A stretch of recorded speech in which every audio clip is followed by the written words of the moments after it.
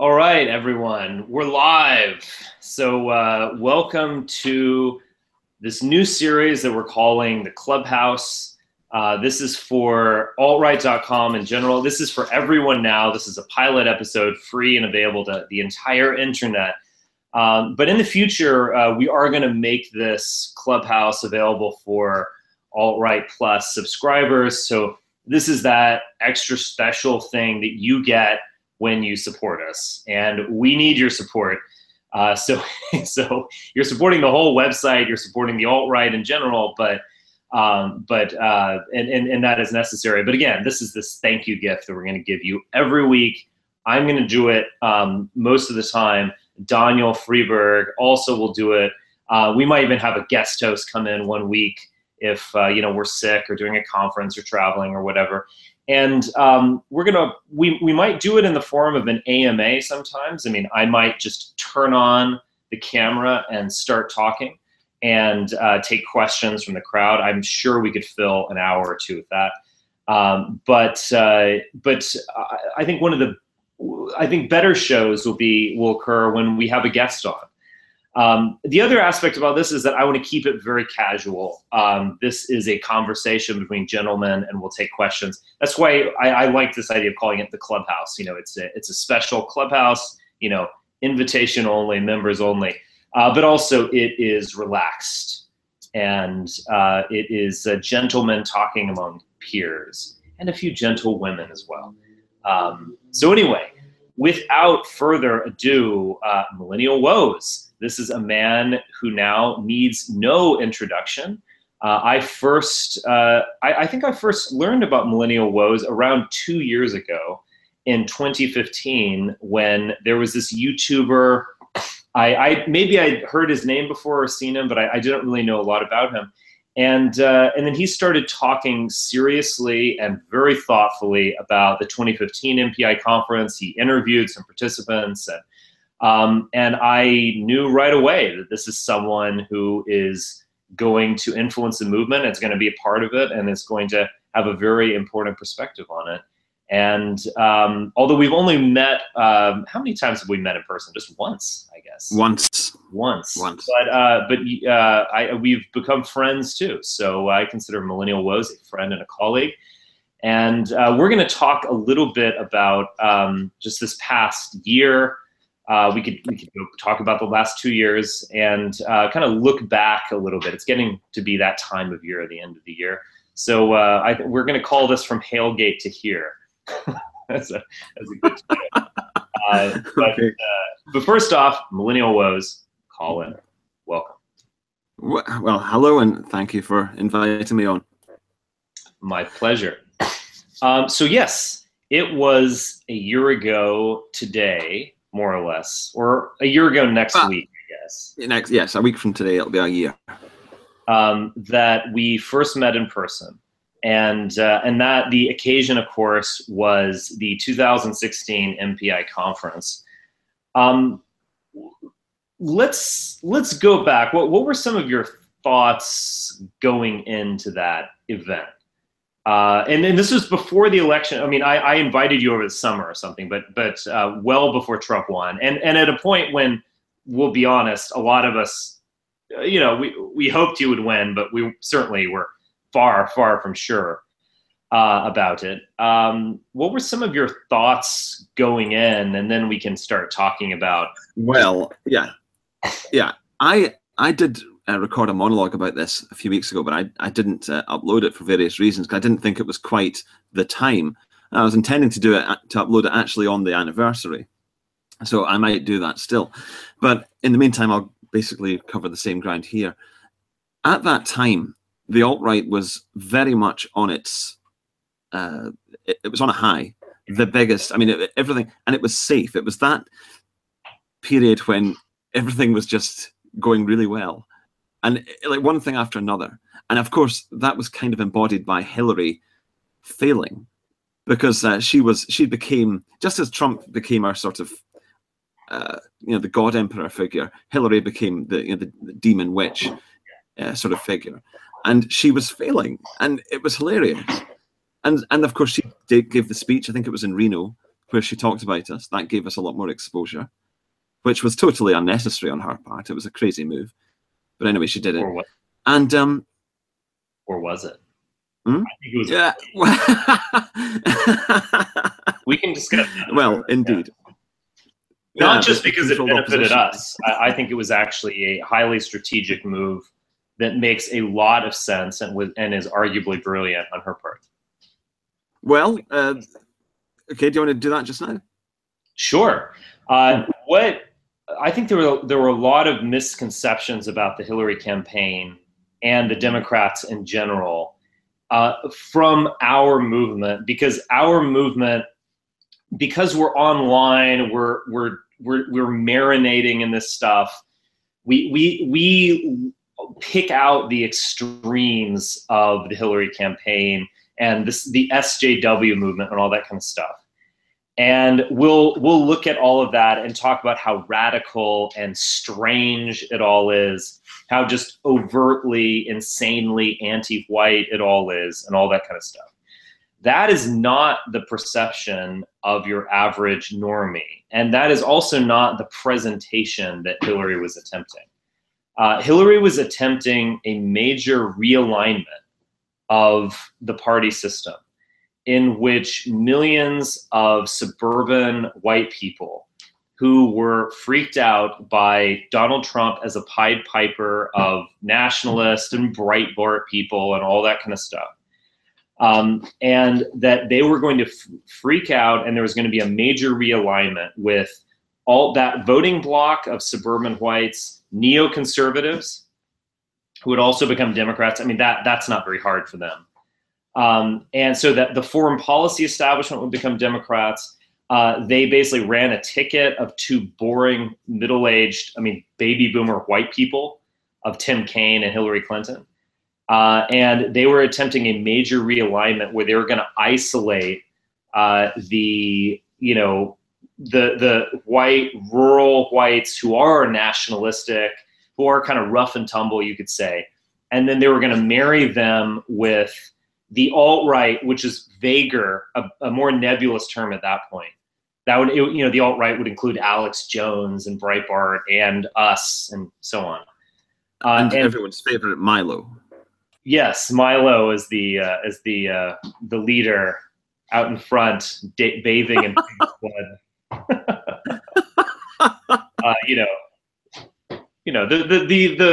The real. The pillars of the alt-right, bathing in pig's blood, marrying black men, cross-dressing, and what are the other major pillar of the alt-right? Marrying black men. Yes, marrying blacks while in drag, bathing in pig's blood. That's the alt-right. Anyway, yeah. She wanted to marry this voting bloc of rural whites, nationalistic, populist, conservative rural whites, with a new intellectual vanguard that is us, but also much wider, Bannon, Alex Jones, that kind of people. And she was attempting a major realignment, which would have led her to, again, it didn't work, but that doesn't mean that it's a bad strategy if it just doesn't work the first time, or or it doesn't mean it's unintelligent or something. And she was basically trying to create a new coalition, a major realignment, and that would have actually brought a lot of white people into the Democratic Party. Yeah, you're right. I think perhaps because the gamble didn't work out, we overlook what it was for, what it was intended to do in the first place. So yeah, she was attempting to demonize as much of the right as possible by, likening it to us, basically. And destroying the conservative movement. By just pushing, she recognized, as we do, maybe I'm giving her too much credit, but she recognized, as we do, that the conservative movement is totally outmoded, useless, doesn't really speak to anyone. And she was going to basically promote the alt-right as a new intellectual vanguard. Effectively, she's doing everything that we are trying to do too. Yeah. And, whatever. But it doesn't, none of this means that it was a bad strategy, and none of this means that this couldn't actually happen going forward. She might have just been a little bit early, but that's what she was trying to do. It was not an act of desperation. It was a calculated move. Mm, mm. But it didn't, for whatever reason, it didn't work out. And actually, it benefited, not only did it not harm Donald Trump, it also benefited us.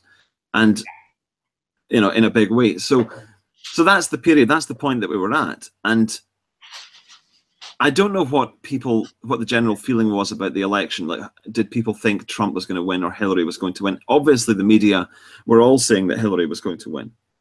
But I think there were, I mean, it's funny because things move so fast and it's difficult to remember how things actually were. But I think there were voices saying, no, Trump is going to win. And in the meantime, the alt-right, one way or the other, whatever we believed, we had this period of optimism and happiness and strength, and also being relatively carefree. Even with Hillary demonizing us, we were still, it was, a carefree period. And I think that it was after so then if we get to the NPI conference, by that time I had been in America for nearly 3 weeks, and it was basically my first time in America. So there was all that wrapped up in my own perceptions of the conference. I had been at a minor conference in Seattle prior to that. This was a much grander affair, and it was obviously very exciting. And I met various famous people, Jared Taylor as well, and it was really nice. And there was a sense of course, by this time Trump had won. He had won the election, so there was a huge sense of optimism. And I'm not saying that was that has all been frittered away, but certainly the environment has become harsher. Oh yeah, and so I think a lot of that optimism has gone away. I mean, I can still look back on that period with it's funny, the way I describe it almost reveals it. I look back upon that period nostalgically in a way, because it was I have always been almost, anti-system and certainly anti-GOP. I saw the GOP as, they are a red herring. They are a backstabbing, awful group of people who want to benefit from white angst while never doing anything for white people. And and I think I'm justified in my total cynical attitude towards them. But well, they're living for the here and now, aren't they? They don't have this idea of the long term, because if you want to secure the interests of white people, you have to look at the long term. Right. But at the same time, I'm not one of these people who is black-pilled. I mean, that was my assessment of the situation. I'm also not one of these people who can't change, who can't be flexible when something new happens. And the way I've always described it is that we were playing this chess game, and we saw the layout of the chessboard, we could analyze it. And in 2015, in June of 2015 with Donald Trump, it was like someone put a new chess piece on the board. Yes, and I remember you said that before. Yeah, it was like a queen. It was a major factor. And so the whole game changed. I mean, it's like, oh, wow, okay, something's new. And so, yeah, of course I changed my attitude. I mean, I didn't abandon my earlier, extreme skepticism towards the GOP. I just felt like, look, this is actually new and different. Like, I would never have gotten excited about a Ted Cruz. Like, Ted Cruz, Pepe Cruz, he's gonna destroy the GOP establishment and be a nationalist. I mean, I would never, if the alt-right started doing that, I would be like the, black-pilling cynic in the crowd being like, guys, this is dumb. No, there was good reason to rally behind Donald Trump. He was exciting. And, any liberals who happen to be listening into this, that's not me saying that Donald Trump agrees with us, but he was an inspiring figure. Yeah, and he was genuinely nationalist. He was a nationalist of the heart. He probably was not a nationalist, or is not a nationalist of the head. And that's actually his big problem. But he is a nationalist of the heart and of the gut. And so, as I've said a million times, but yes, for liberals watching, Donald Trump is not alt-right. He's never been alt-right. He's not an identitarian. He's never been an identitarian. But he's a nationalist in his heart of hearts, and I think he probably still is. And that's something that can't change. But it was so we were, what Hillary codified in her speech, and I guess it was August or late July or something of 2016. Yes, it was the 25th of August, I think it was. 25th of August, so late August, in fact. What she codified was something that we were all feeling and happening. And that's, again, why I think it was a brilliant move on her part. And, Bannon says, oh, it's so stupid. It's so, and it's like Bannon way of talking. It's so stupid. It's so stupid. Because these are just normal Americans. But then Hillary is associating us with like Nazis. And so stupid, so stupid. Well, no, it was not so stupid. It was actually quite intelligent. It made sense. And it codified something that we all felt was happening organically. And that we were going to be Donald Trump's vanguard. I think a lot of people felt like they would have a place in the administration. I mean, I didn't, because I was not as well known then as I am now, but I was still well known, and I was getting interviewed, all the mainstream places, and I knew that I would certainly be far too toxic to be involved in the administration. But I think a lot of people in the alt-right really felt that they would, or that Donald Trump would start appointing a kind of lighter version of the alt-right. Not the alt-right as we know it now, like, basically lying people like Cernovich and Posobiec, but when Bannon was declared, he was chief strategist, and then he was, what was his title actually when he was in the administration? I'm forgetting at the moment. Oh, I don't know, but it was something in the Security Council, wasn't it? Well, he was on the Security Council, but he had a different. It doesn't matter. He was a somewhat vague but clearly powerful position, and vague in terms of its title. Yeah, so we all felt that we were going in, and a lot of people who were anonymous or who were minor figures, I don't think it was totally outrageous. I mean, it was aspirational, not outrageous for them to think that, oh, I'm going to start working for Trump. We're going to be his strategy team. Well, if you think about it, right, because that does sound ambitious, but look at the opposite. How many Antifa and SJWs, who are certainly left-wing extremists, would be optimistic about getting jobs in a Hillary administration? Right. Or a Bernie administration, if something like that. Oh, yeah, for sure. Yeah. So, definitely. I would want to work. So I guess. So, I suppose we should discuss what happened at NPI. Well, in the actual event itself was a blur. I mean, I just rewinding a bit to 2015. Well, you've got to remember my speech, surely. Oh, no, I don't. And I don't mean that as an insult. I'm I'm honest as always. I don't remember anything. Right. It was, well, I think there were four. I think there were four speeches, and Red Ice were in the other room, and it was all quite cozy. I mean, I loved it. I really did have a great time. It was great. I mean, just to rewind real quickly, I mean, I had done conferences before. Like, just to give you context, give our listeners context, in 2011, that was the first MPI conference, and it was a great event. I spoke there. Sam Dixon spoke. Tomislav Sunic spoke. Byron Roth spoke. I might be forgetting a couple others. Very interesting event. But we announced that event in May of 2011, and we were marketing, sending out emails. I mean, we got up to like 75 attendees by September of 2011.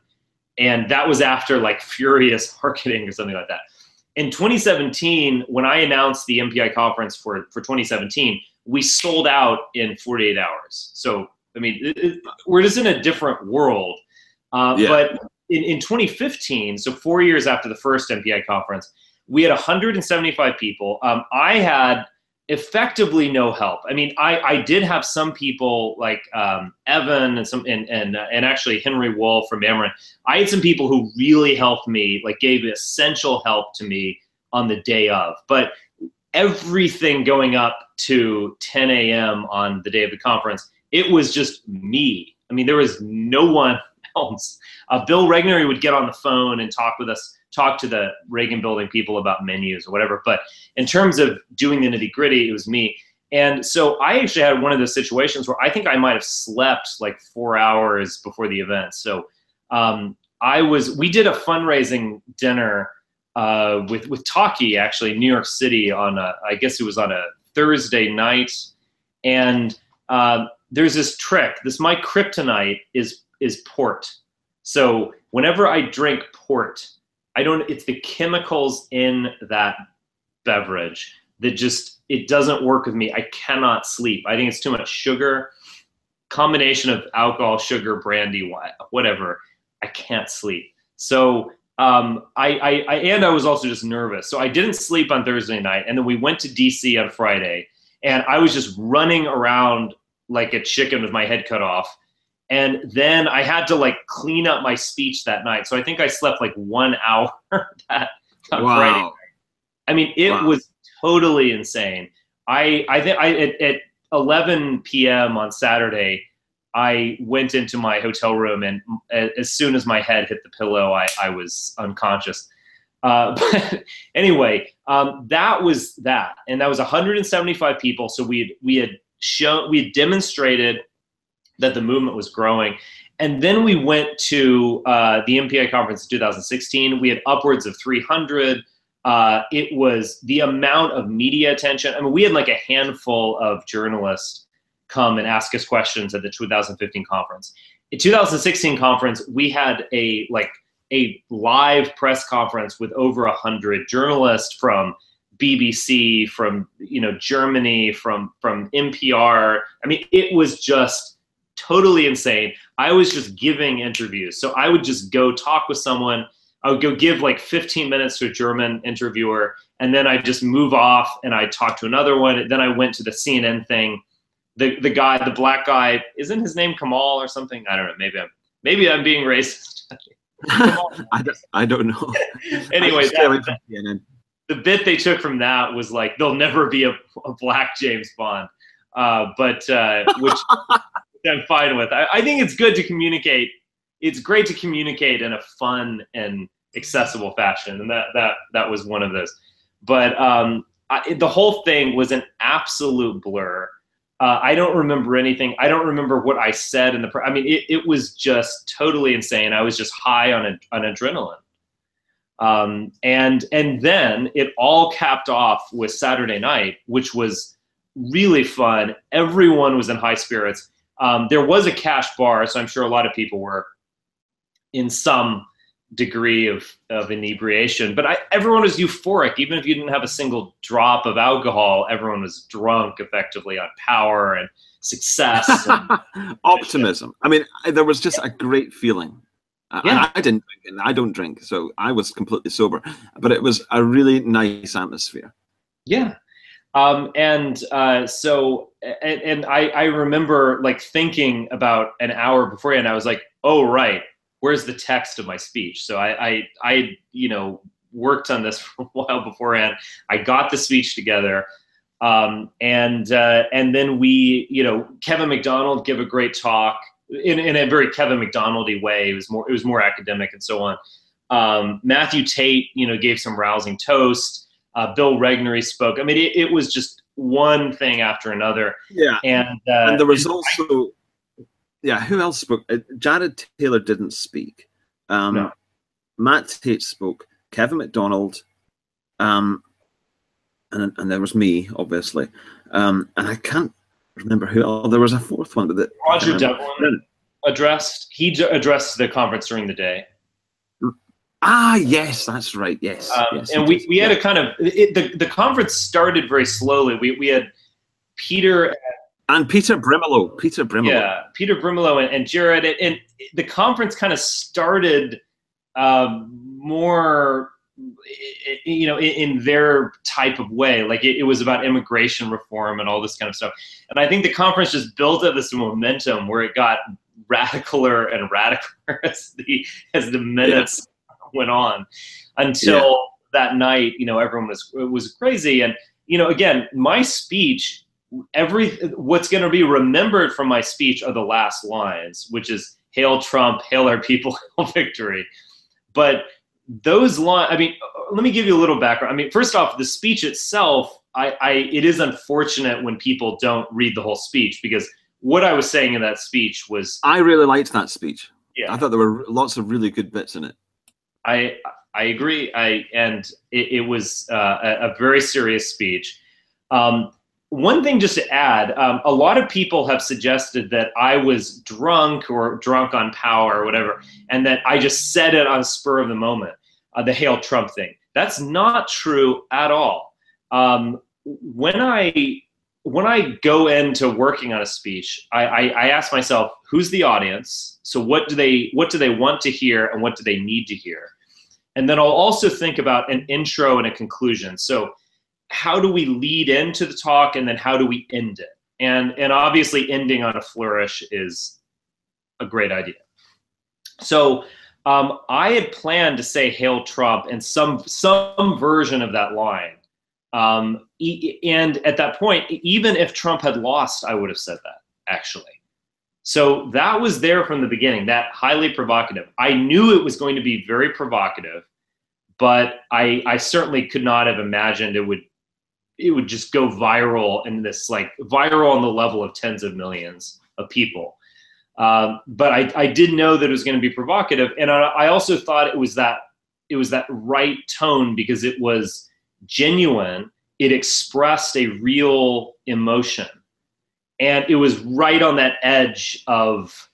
It was edgy in the sense that it wasn't ridiculous, it wasn't stupid, but it was edgy. It was right on that edge, and so I had planned to do that from the very beginning. And so anyway, I said, you know, to be normal again, we have to be great again. Hail Trump, hail our people, hail victory. I raised a glass. Due to the lights, because, you know, we had lights coming at me, and also just, you know, I raised a glass and went to, you know, left stage. I did not know that anyone gave a Roman salute in the audience.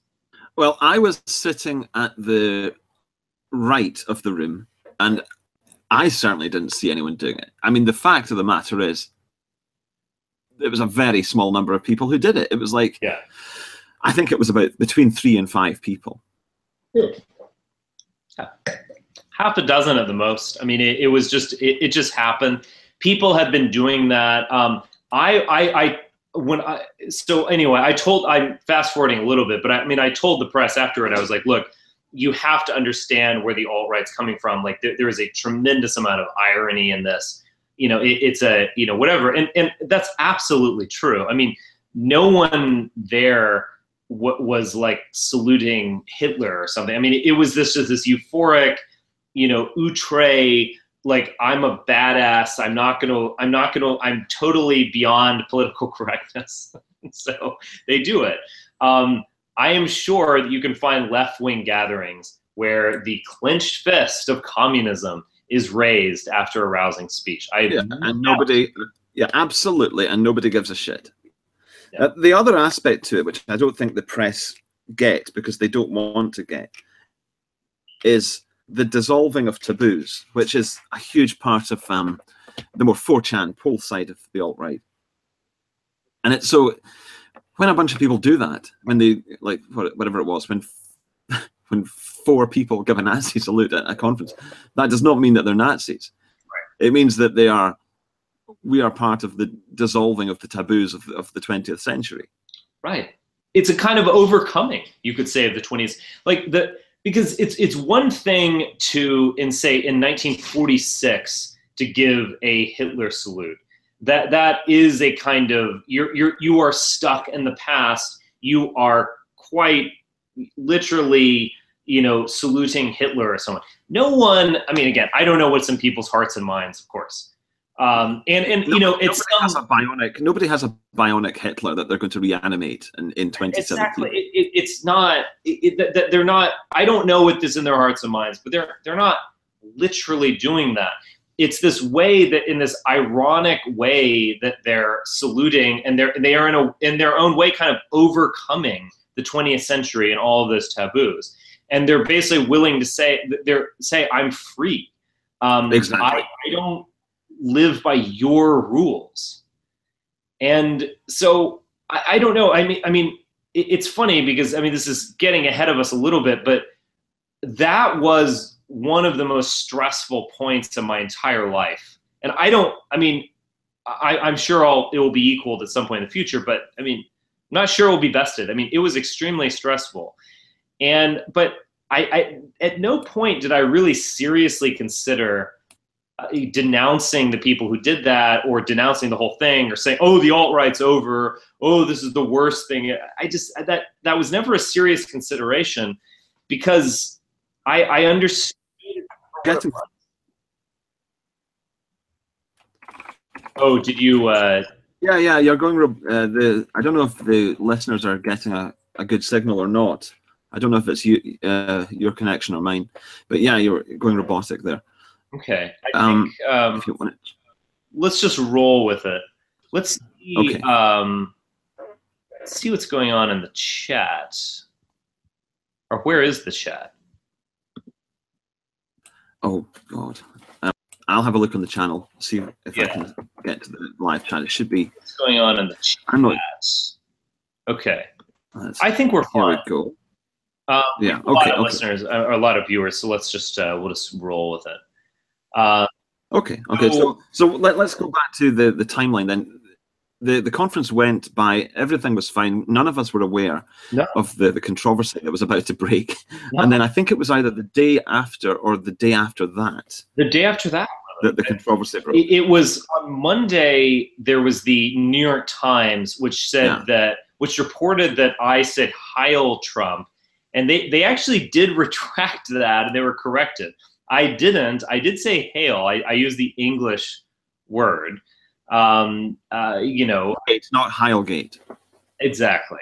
And so that was on the New York Times. That exploded, and then I believe it was Tuesday when the Atlantic, they pre-released footage that they used later in a longer documentary that was like 15 minutes or so, that had my interviews in it, where I was actually in the Willard Hotel, you know, wearing a blazer. Yeah, it was much lower energy, you know.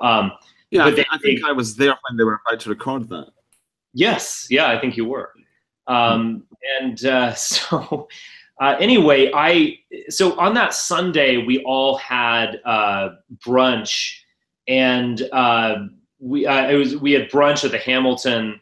And everyone was in very high spirits. Every bit of feedback that I got from the conference and the speech and everything was just like, oh, this is amazing. Like, I loved it. Like, everything's moving forward. Yes, that was my one regret. I didn't attend that brunch. I can't remember why. There was some reason, but I couldn't attend. That was my one regret. I didn't get to say goodbye to everyone. Where were you? So, go on.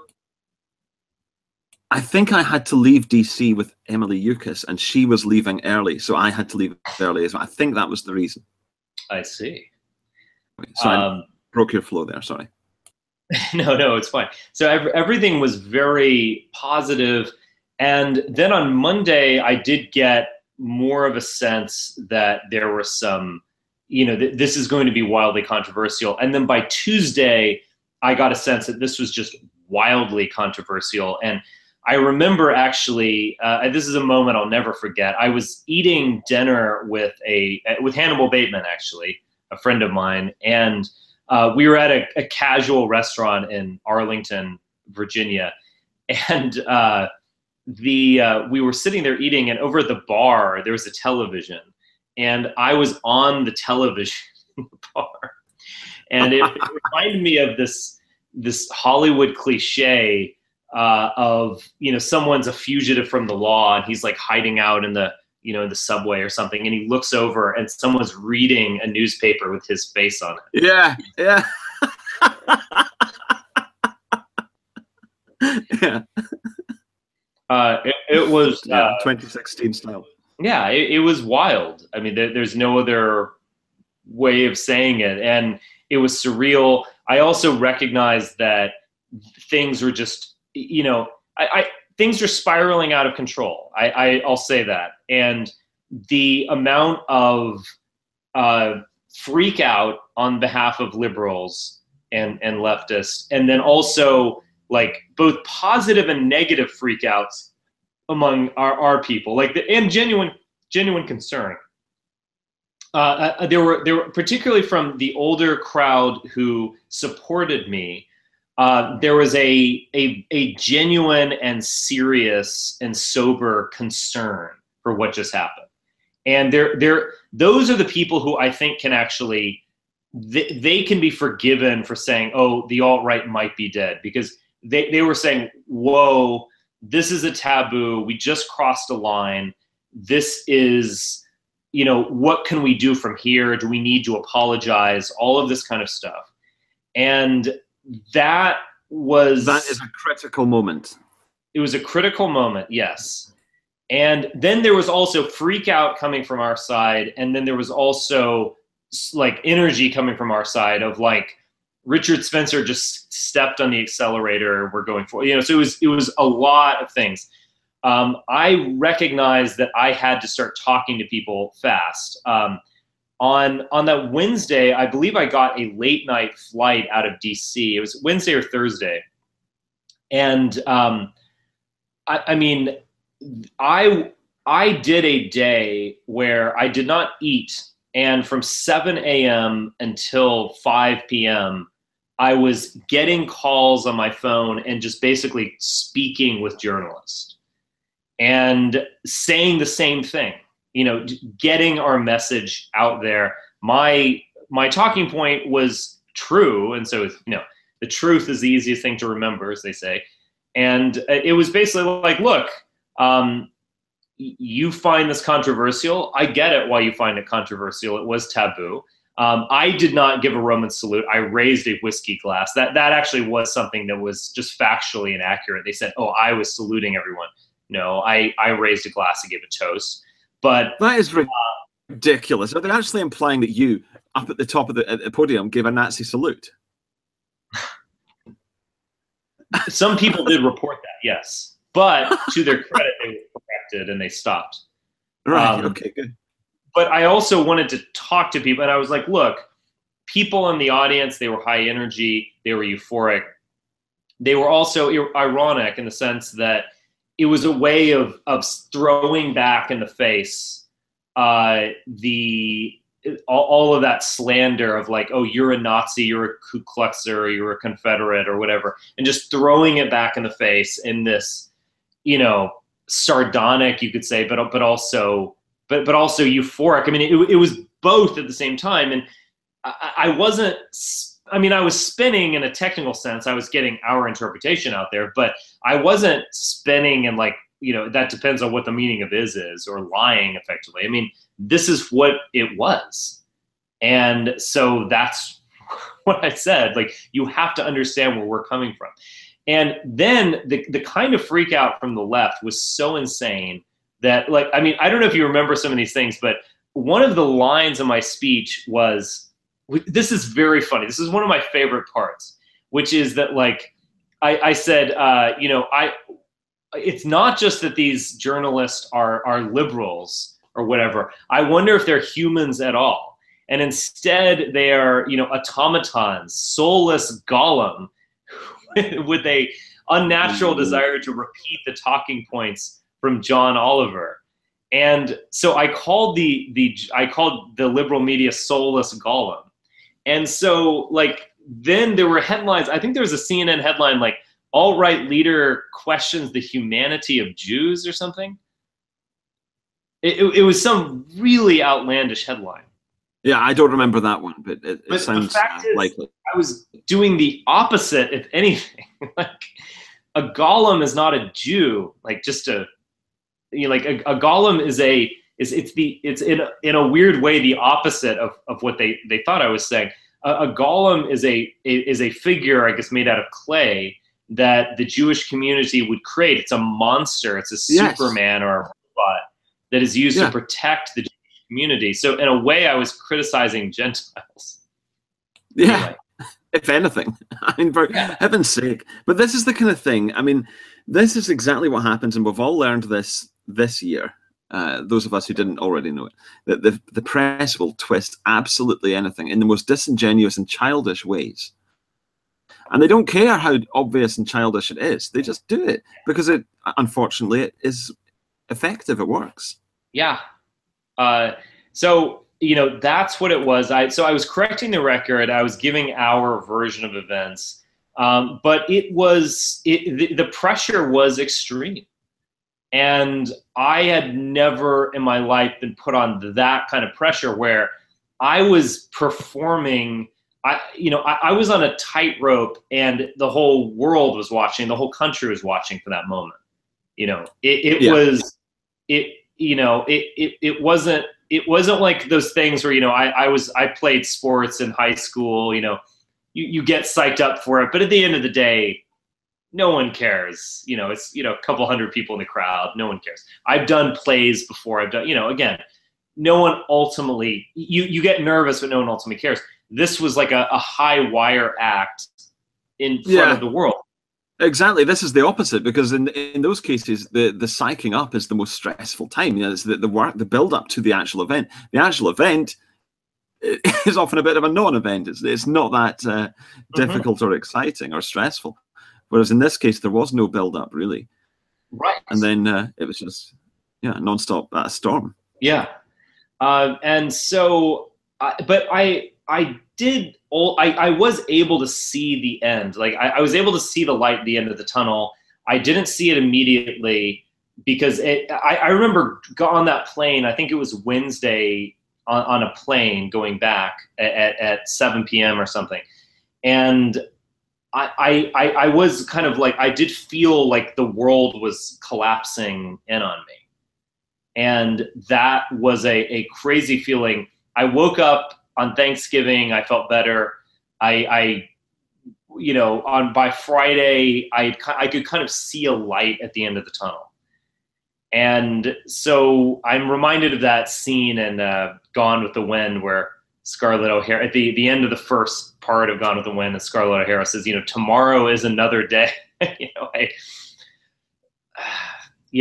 thinking on Thanksgiving, I was in New York, and oh God, yeah, that was a stressful time for me because at that point the Scottish media had taken an interest in me, and they were trying to dox me.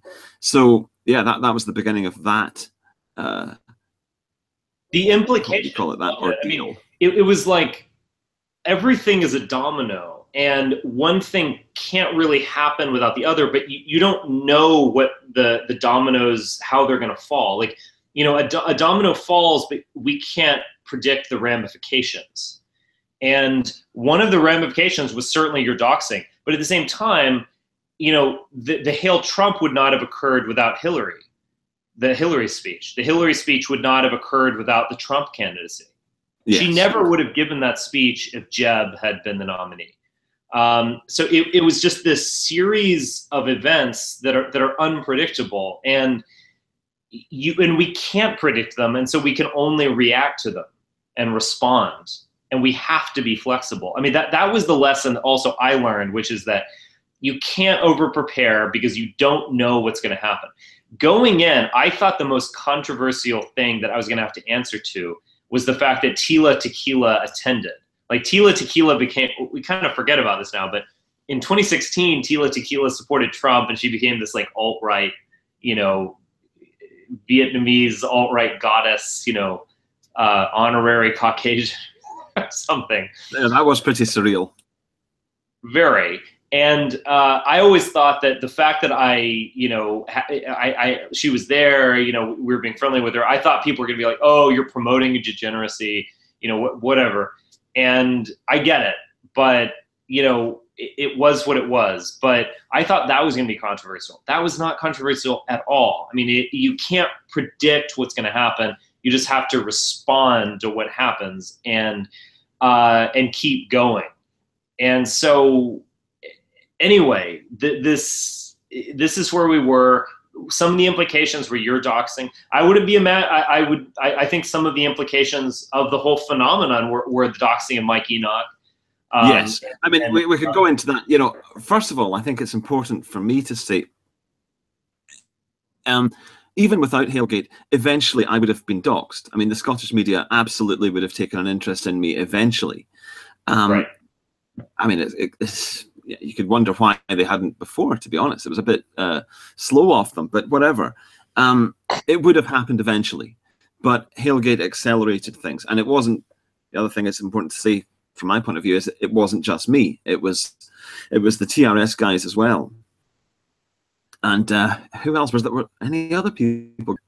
I was just, I was dealing with my own shit at the time. So, well, you and Mike were the major people, and that was the other thing where it's like that doxing jeopardized your life. I mean, your life changed, and Mike's changed immediately after that.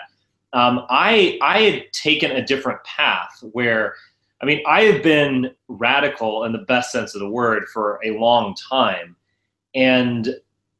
but I had always used my name and face, but I just kind of like came into this slowly and organically and evolutionarily, you could say.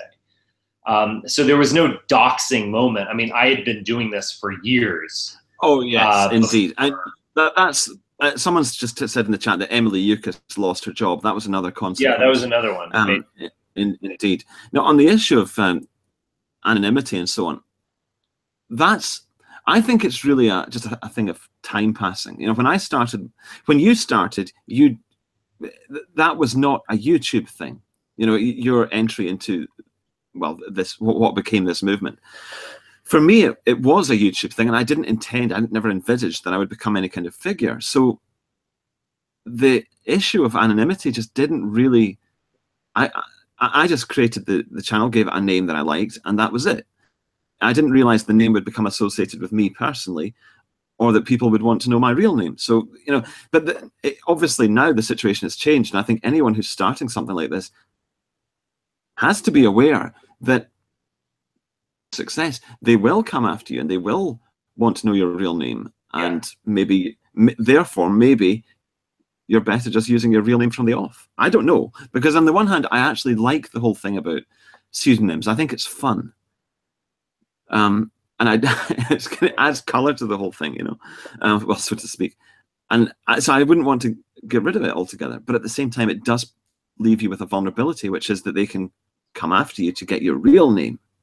You just do it with your real name from the off, then it shows balls or naivety. But either way, it denies them that weapon that they can use against you. Yeah. Yeah, absolutely. And doxing is a weapon. I mean, that's why they're using it. They're trying to stab you and mortally stab you with it as well. And well, yeah, I think they want to give you a lot of stress, but really I think the main goal of it is not to damage the person themselves, but to scare everyone else into thinking, well, the same thing will happen to you.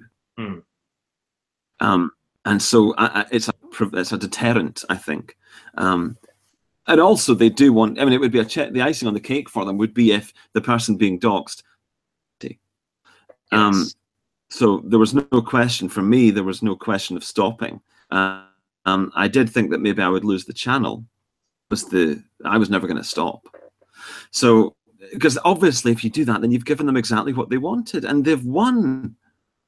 Yeah. You know, it's the worst thing you could do is to stop after you've been doxed, especially because after that point, you've not really got anything to lose anymore.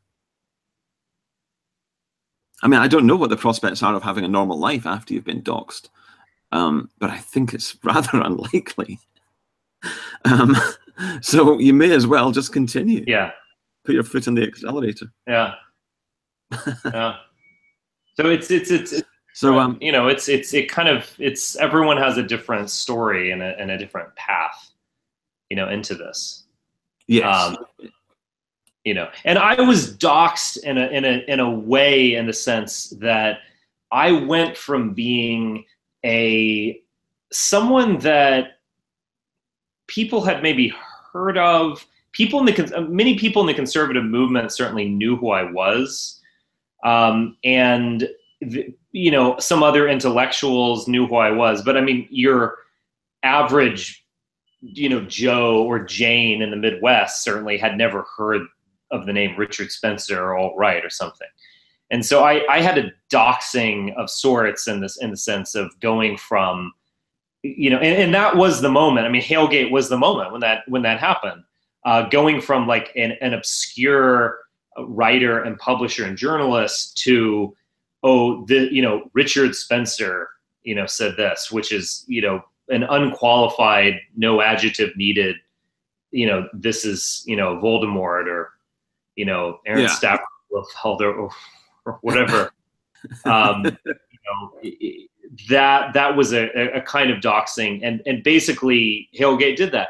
I mean, I've talked about this before. I mean, I had spoken at colleges previously. I'd spoke at Vanderbilt, at the University of Rhode Island, or Providence College, I believe, and that was great. But that did not make international headlines or news. It was what it was.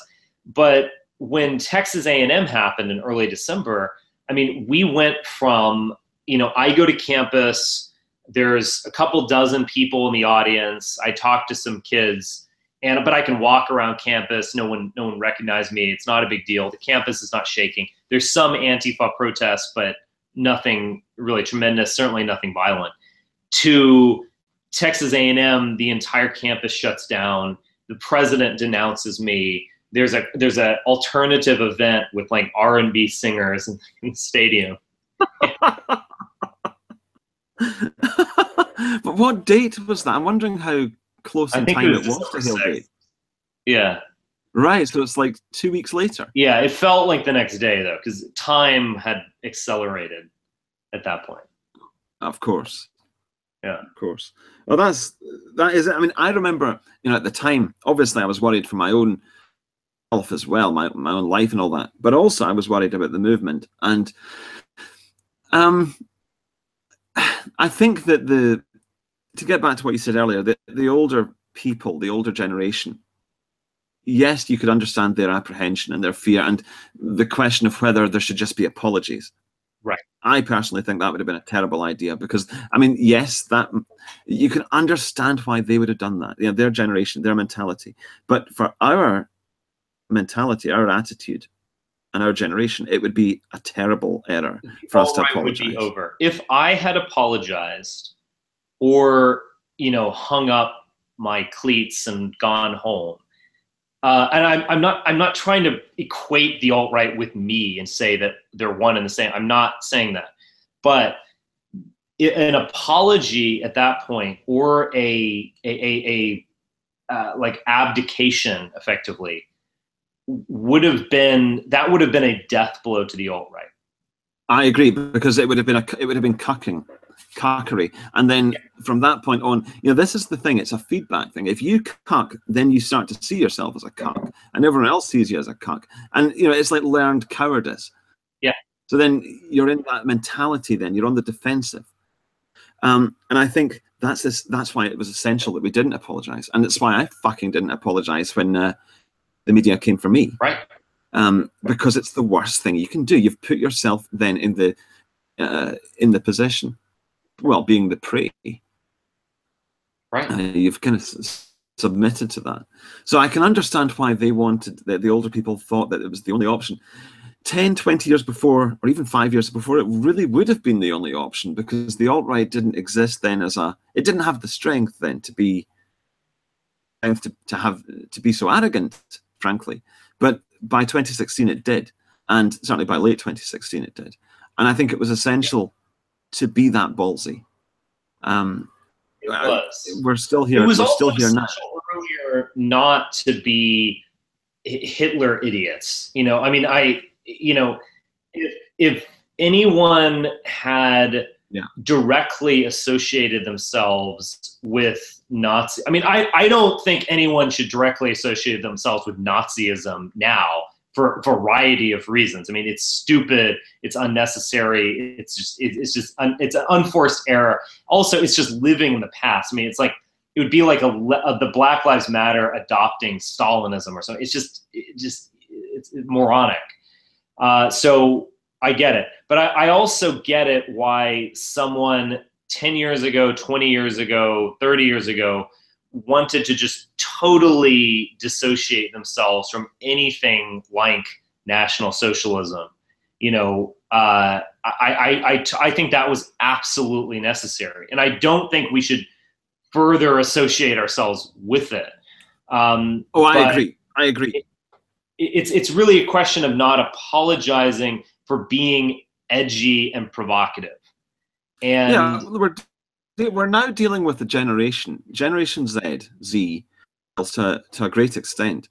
They don't have time for taboos. I mean, obviously we can talk about the SJWs, yes. But in general, and certainly this is getting more and more the case with the young ones, the teenagers.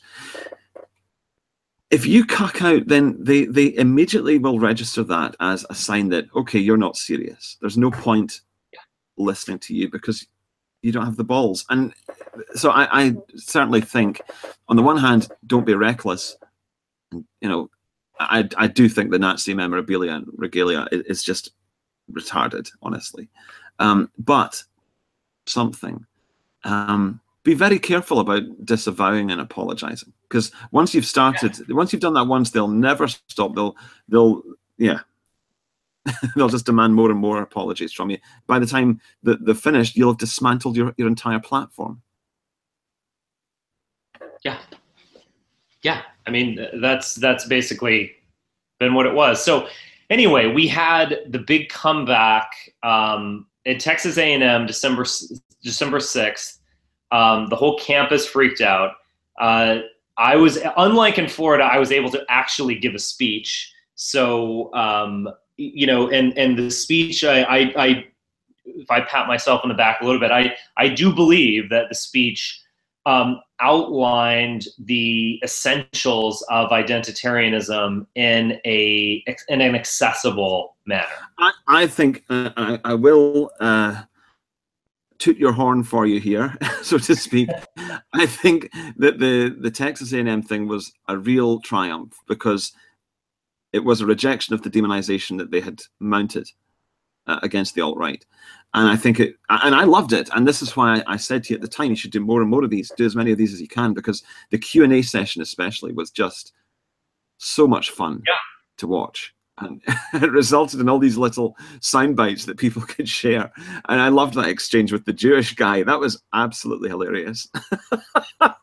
Look, the whole idea of, like, do you want mass immigration into Tel Aviv? Our movement has been asking this rhetorical question for ages. Like, certainly since I've been involved with it. I mean, this was not like my ingenious, original invention at all. But the whole point was that that rabbi had literally never heard that before, and so he was like, "Yeah, well, he was just driveling." It was the phrase he used was radical inclusivism, wasn't it? Something like radical inclusion. God, yeah, the Old Testament and Talmud, liberal documents.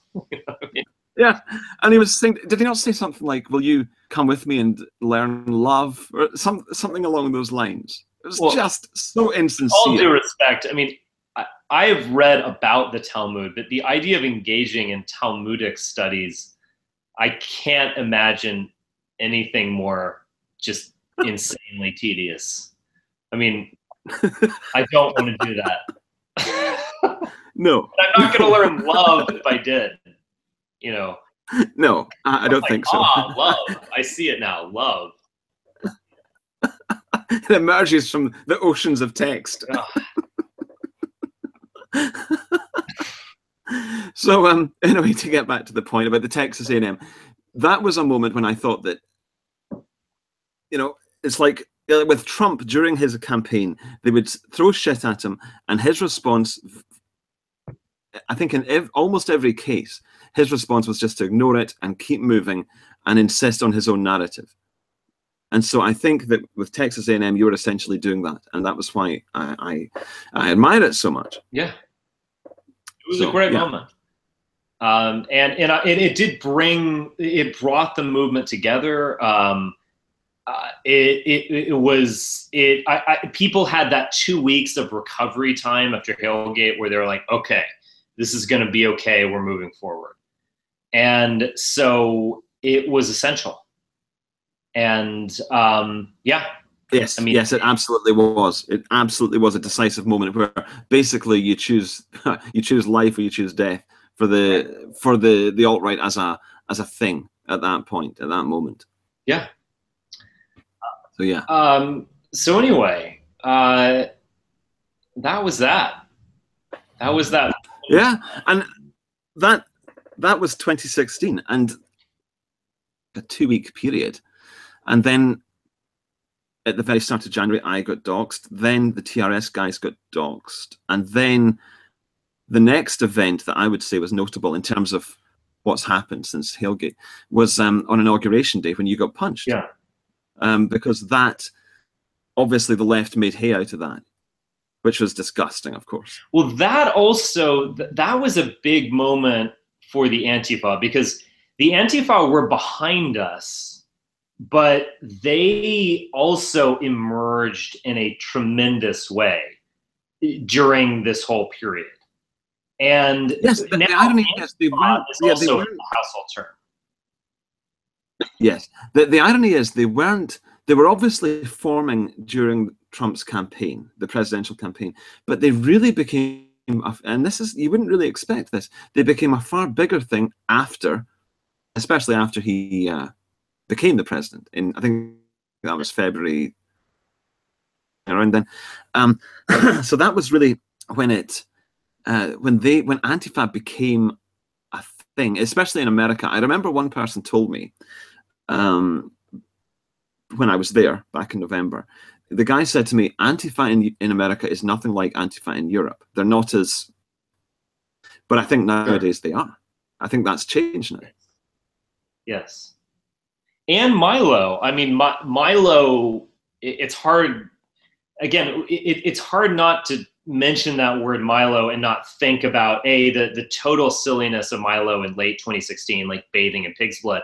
And then the pederasty scandal, and then everything going. It's hard not to see him, but yes, that happened around February the 16th as well, because I remember I spoke about it when I was in Stockholm. I did a video about it then. That was like the end of February. So yeah, that was violent protests, shut down a campus, bonfires, random attacks of people. I mean, just there was some girl who was there for Milo, and she gets randomly pepper sprayed. I mean, just this was also a thing. Yeah. Was this the Berkeley event? When it was Berkeley. That also created Berkeley as a meme as well, in the sense everyone has to go to Berkeley. Berkeley is the site of revolution. I mean, it's been eclipsed by Charlottesville now, but yes, and Berkeley was, I mean, that was Lauren Southern with the MAGA hat and the sort of helmet and the gas mask, and it all was definitely a step up. You know, and there was violence. I think, was that when Nathan D'Amico punched Moldy Locks? That was later. Was that? That was in May. That was later. Right? Yes. Right. Okay. All right. Just goes to show why I'm usually good with dates and stuff, but this year has just been it's been a roller coaster. So much has changed. I mean, the whole the atmosphere, the lay of the land, all of these things have dramatically changed. We are in a new political world now than we were. A new social world. A new social. I mean, it is now a very different thing, and obviously we have to adapt to that. Yeah, the left had to adapt to us in a sense, and they've done that to the best of their ability. I don't know if they'll do any better, but now we have to catch up with that as well. I think we are doing so, for what it's worth. Yeah. So then, if we return to the timeline, I mean, you're getting punched, and then Berkeley, and then May. I don't know where that occurred. Where was that? the May thing? That was in Berkeley, the punching of Goldilocks. That was Right. in early So May. it was two things. Yeah. You're right. It was before my birthday, and it was before Charlottesville won, which also was a major event because that Charlottesville won launched a new era of activism in the alt-right. And it also launched the alt-right as an online movement becoming a real-world activist movement. And so Charlottesville 1 now is forgotten due to Charlottesville 2, to a certain degree due to Charlottesville 3, but definitely it's like Terminator 2 eclipses the first one, sort of thing. Exactly. But Charlottesville 1 was brilliant. I mean, it was totally private. It was funny because I had a number of journalists who wanted to cover me and get embedded and things like that. And I would tell them, I was like, look, we're doing this really cool thing on May 20th or something. I can't remember exactly when it was. And, you could be there and, I could give you some access, but if we keep everything private, we don't publicly announce anything. And they were like, oh, no, thanks. That's going to be some tiny little thing. We don't care about it. But as it turned out, on an entirely private manner, we were able to bring, some 200 people to Charlottesville. We had a dinner afterward. We did the Torchlight March or a mini Torchlight, procession, I guess you say, right, where we went to the Lee statue. And that also, I think that made headlines around the world. That announced the alt-right as an activist, yes, body. And that was obviously a huge change in the nature of the alt-right. Yeah. It's one, I'll say it, I'm not sure about it yet. I think we do need to get better at handling it. As you say, Charlottesville 1 went very well. And I really liked the photos from it as well. I thought it looked soulful. But then the next item on my list is Charlottesville 2, which was that August or September? Yes, it was August. August the 12th. That's it. So yeah, and that was. I mean, what would you say about Charlottesville 2? We could talk for an hour about Charlottesville 2. I mean, I would say that Charlottesville 2 was ultimately a great thing. It is an historical event on the level of Kent State or other things like that. I'm glad that I was involved with it. It was a terrible event. I mean, it would in some ways as well. I mean, the death of Heather Heyer is something that, we don't want anything like that going forward. I mean, that is, it's obvious. The idea that we are blamed for that is totally stupid. However, yes, is exactly. Oh, say again. Oh, I kind of by the Cali thing, isn't it? That she was shot attack. She's standing of it is that she. I think we're losing you. I don't know if that's your bandwidth or mine that's having trouble. All right. Just because people are live here, I'm just going to start talking. So, the death of Heather Heyer, a terrible event. It's something that's always going to be used against us. There's going to be this blood on your hands type meme. Sorry about that. Apparently my connection froze. Sorry about that. You're back. I'm back. Yes. So say what you were about to say about Heather Heyer. Well, I was just going to say that it's very strange that we still don't really know what happened. It seems that she was shocked, she was frightened by the car, and had a heart attack. That's my understanding of it. That is my understanding too. The other thing is that it's very ambiguous because one of the first images that hit social media was actually recorded by Faith Goldy, who was at that time with The Rebel. And we all know her and The Rebel through, the alt-light and all that kind of stuff. But it showed a woman getting thrown up in the air and landing on another car. And there's another image of that woman on the car. That woman is not Heather Heyer. as I understand it, again, it's all ambiguous, so correct me if I make a factual error, but I don't think I am. That is not Heather Heyer. That woman is alive today. She's fine. I'm sure she was shaken up, but yes, Heather Heyer was in the audience, and then she was taken out on a stretcher after, according to her mother, dying of a heart attack. So the whole thing is deeply ambiguous. I mean, obviously the heart attack was, in all likelihood, I mean, I'm 99% sure it was catalyzed by the event. That being said, for the James Fields, who's in illegal jeopardy, at this point, his life's at stake, in fact. I don't think one can be blamed for causing a stress heart attack by doing something. I mean, he could be blamed whether he's going to be blamed for malicious intent to kill and maim, which is a very serious thing, or whether he's going to be blamed for manslaughter, that is reckless driving, which is a less dire but certainly very serious thing. That is a life-changing thing, vehicular manslaughter. I don't think he can ever. I mean, again, if this plays out like I think it is, I don't think he can be accused of murder or causing death, i.e. manslaughter. I think he can be accused of reckless driving, perhaps at the worst, intent to kill or harm. Of course, yes, that sounds right. Of course, it is a matter of what they can get away with, because they will want to make an example of him, as they're doing with Christopher Cantwell, I think. No question. Yeah. And the other thing... Let me just mention this. Someone mentioned this to me.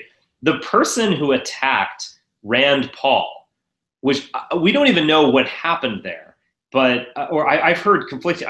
There was a New York Times report that Rand Paul was attacked due to a landscaping dispute, and that it might have even been non-political. But anyway, someone who gave Rand Paul multiple, broken or bruised ribs, attacked a legislator and sitting senator. That person is out on bail. Right? Wow. I mean, what is being done to Christopher Cantwell is just absolutely outrageous. I mean, yes. Even if you think he is guilty of every single thing, he is not guilty of killing anyone. He is, at the very worst, guilty of, malicious use of mace. And obviously he's claiming self-defense. I was not there. I won't express a definitive opinion, but but even if he's guilty of the worst, the idea that he needs to be held in solitary confinement and just locked away as a danger to the community. I mean, it is this. He is being used as a scapegoat. He's being connected with the death of Heather Heyer, which he had zero to do with. Oh, yes. I mean, they put it all together. He was there and this girl died, so it must have been intentional murder that she died. And because he was there, he must be associated with this intentional murder. This is just disgusting. I mean, I remember I was watching Fox News, actually, the live stream. I think it was on YouTube. And even before that happened, the car accident happened, even before then, they were going berserk, condemning Unite the Right. They were absolutely hysterical about it. And then the car incident occurred. And of course, it was just a confirmation of everything they'd said, that these are murderous, hate-filled thugs to commit violence. And well, yeah, what do you expect? Someone's got killed now. And all added up, they'd created this narrative, and that's Fox News. God only knows what CNN were like. I didn't watch CNN. I was watching CNN. Yes, indistinguishable from Fox. And then the Saturday of August 12th, there were reports like Ted Cruz and Jeff Sessions were calling for terrorist investigations. It didn't. Yes. None of that shook out. Like it all, or it shook out differently. But in that pitch of high emotion, I wouldn't have been surprised if we were all like mass arrested or something as terrorists, as domestic terrorists. And well, indeed, yeah, indeed, and that was what they tried to paint it as, and then that carried over into the online purge, yeah, which was an amazing event. I think that lasted for about 2 or 3 weeks, and it was just one thing after another being shut down. I mean, at the time it was just like, wow, you know, that this is we're up against really is powerful. You know, that was like a demonstration of the power of what we're up against. And it's obviously not an organization, but it's a culture at the least. It's a culture of well, what we, as I made a video about this, the cathedral stands up. It's what we used to call the cathedral in, you know, the neo-reaction side of things. And you know, that becomes a reality when it has effects, when it has real effects. And whether it was an organization or not, I don't think it is. It did have effects after Charlottesville. So to some extent, it became a reality. The cathedral became a real thing. That was a tremendous effect, because that affected my fundraising. I think it affected everyone's fundraising and ability to use the internet. You know, Radix Journal is still not live anymore. You could blame me for that. I've had so much to do that I've just it's getting delayed. But like that was a going dark moment. Very much. Very much. Yeah, Red Ice got hacked, of course. Red Ice tremendously. Yeah. Also, we're I mean, just to give you a little bit of inside baseball, I mean, altright.com is paying out the ass for our server, because we decided to basically, you know, say we're going to get a really top-notch server. It's going to not be a mainstream American company. Like this is going to be our solution for the future. Well, we needed to do that, and I don't regret doing it. But like that, yeah, expensive. Like if you're a site that is reviewing golf clubs, like we are paying like 250 times what they are paying. Wow. Like wow. I think it's probably doing it, but it's just like this affects us. This really affects our ability to do business. There's an opportunity cost to all of this.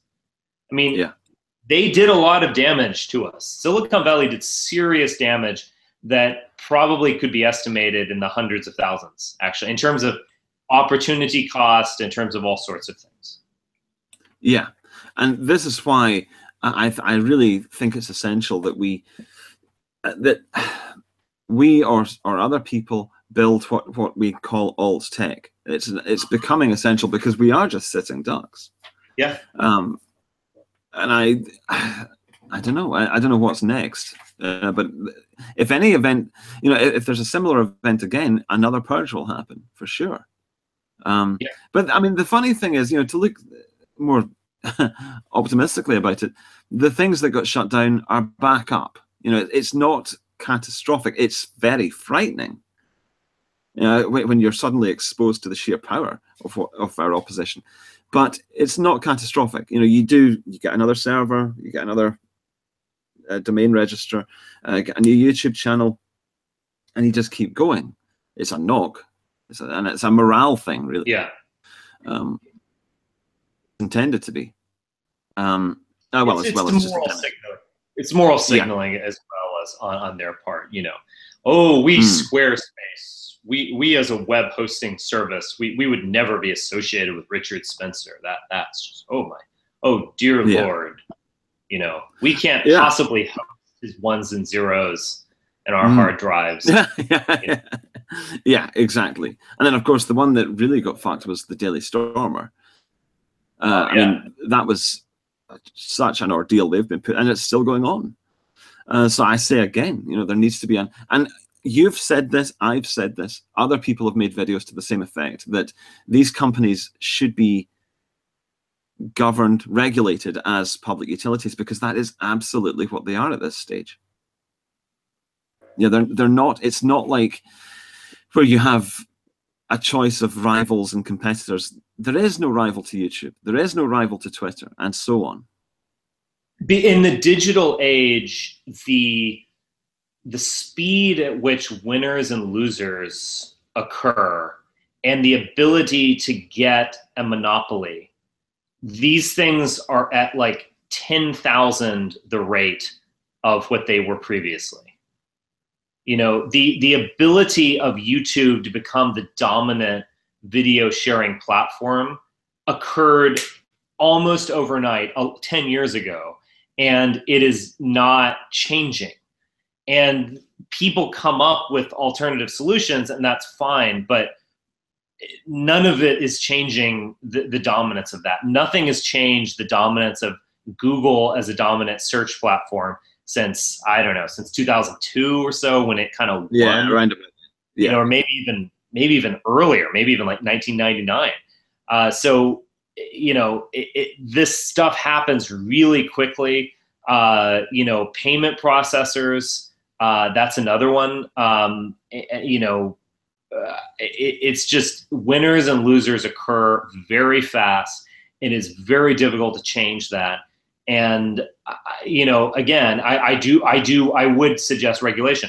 I've noted that a lot of the Breitbart types are even talking about this now, including Bannon himself, of, you know, these utilities, these services should be regulated like utilities. I actually bet Silicon Valley is somewhat fearful of this.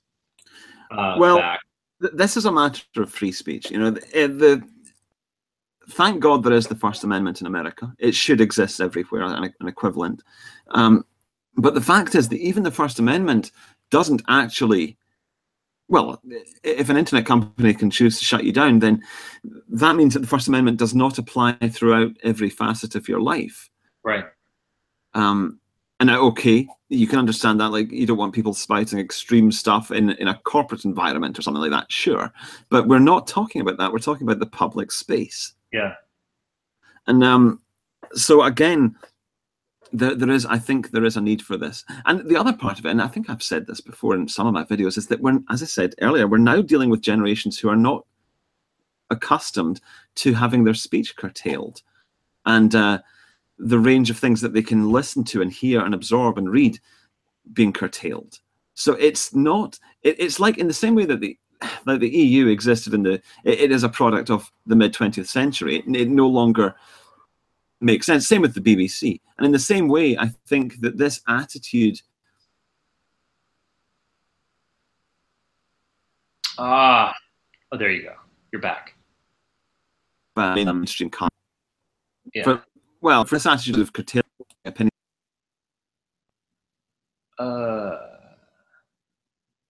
Just as we hit 700 live viewers, Millennial Woes bandwidth goes down. Oh no, did it happen again? It happened again, but you're back now. All right, what was the last thing I said? The BBC is an antiquated 20th century institution. Oh God, I went off on a rant after that. Right, well, in the same way, I think that curtailing free speech today is not compatible with the mainstream culture. It doesn't make sense anymore.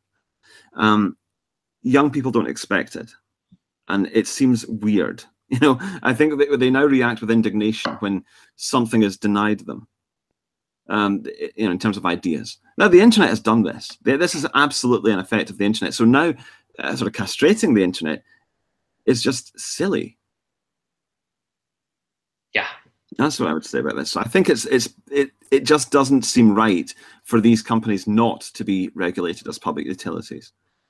And it's the same, you know, I wish it were the same in Britain and elsewhere. I think it's ridiculous that we don't have free speech. And again, it feels unnatural. It doesn't feel, when you hear about the hate speech stuff, it's like a bolt out of the blue. It's like, really? I can't say that? It's because it just doesn't make sense. So anyway, this is a big tangent, but this is something that became much more to the fore after Charlottesville. And I think that we do need to take preventative steps, which are probably going to be quite dramatic steps. This is not something that's going to be easy to do, to secure our place on the internet. But I do think that, especially for the alt-right, we function best on the internet. We have the most, well, as I perceive it, we have the most success on the internet. If we lose our place on the internet, we're fucked. Yeah. So that's Charlottesville, and then the next thing that happened this year was the Hope Not Hate infiltration, which was announced in September. That was in Britain, and it spilled over into America as well. That was, again, you see, when Hope Not Hate first took an interest in me in 2015, they seemed very much like dinosaurs, like they were stuck in the 90s, and they didn't really understand this whole culture of online stuff. And I think they didn't. But they rapidly got up to speed with it, in a sense. They realized, well, they're still real people, so we can infiltrate them. And that was eerie. And then they did the ITV, our channel in Britain, did the same thing even more recently. I still haven't even seen that episode, but everyone who has says it was lame. Yeah, I haven't watched it either. Apparently, it's very boring. They didn't get much. Yeah. As for Hope Not Hate's documentary, my understanding is that they were trying to sell broadcasters, and no one's bought it yet. Presumably, it's similarly boring. Interesting. I mean, it's just going to be stuff that we've all said publicly anyway, in our blogs or YouTube channels or podcasts. So in defense of the first Hope Not Hate article, effectively everyone who was exposed handled themselves well, with maybe the exception of Jason Georgiani, to be honest, who got a little wild there. But everyone else basically said things that they have and would say in public.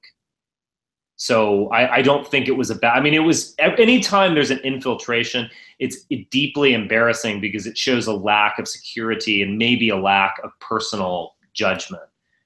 Yes. And what I would, yes, exactly. Of course, retrospectively, you think, oh, yes, yeah, he was obviously an infiltrator. But at the time, you just don't think like that. And this is the thing that we've got to change. We've got to become like that, to be thinking, what can I deduce from this person's body language and the things they're saying and not saying, and so on. And also, I mean, where I am right now, personally and professionally, is in a very difficult position. I don't quite know where we're going to go from here in terms of events, because I have taken part and organized and attended tons of totally private and in many ways secret events over the last 10 years, and especially over the last year and a half. So I'm not a stranger to any of that stuff, and I always liked all that stuff, but I thought that we also have to have public events, and I still do believe that. And so there was a kind of polemic going on at one point where it was almost like they're the private people who are doing this, and then they're the public people who are endangering everyone. And I was just like, look, it doesn't, like, I do both, and both they reinforce each other. Actually, it's not a either or situation. But that was at a point where I could rely on the Reagan Building, and I could rely on them to financially rape us. However, I mean, the Reagan Building's very expensive, but they are also highly professional and highly reliable. Yes, now, I meant to ask you earlier. Have all the NPI conferences been done at the Reagan Building? Yes. Well, no, actually, not quite. The 2015 conference was actually at the National Press Club, and the National Press Club is a private organization. It's a 501c3, I believe, but it's one that's so public in its mission that it's effectively a public institution. The National Press Club has banned me. I mean, they won't work with me. They during the Deplorable, someone who was organizing it told me that they kept asking the organizers. They go, "No, Richard Spencer will not be here." And they're like, "No, he's not going to be there." They're like, "All right, just to make sure, Richard," because they're kind of upset. I can do your Cernovich, but not a Spencer. No, he will not be there. We hate him. He's a leftist. In fact, he's a deep man. He works for you. In fact, why are you asking? Are you with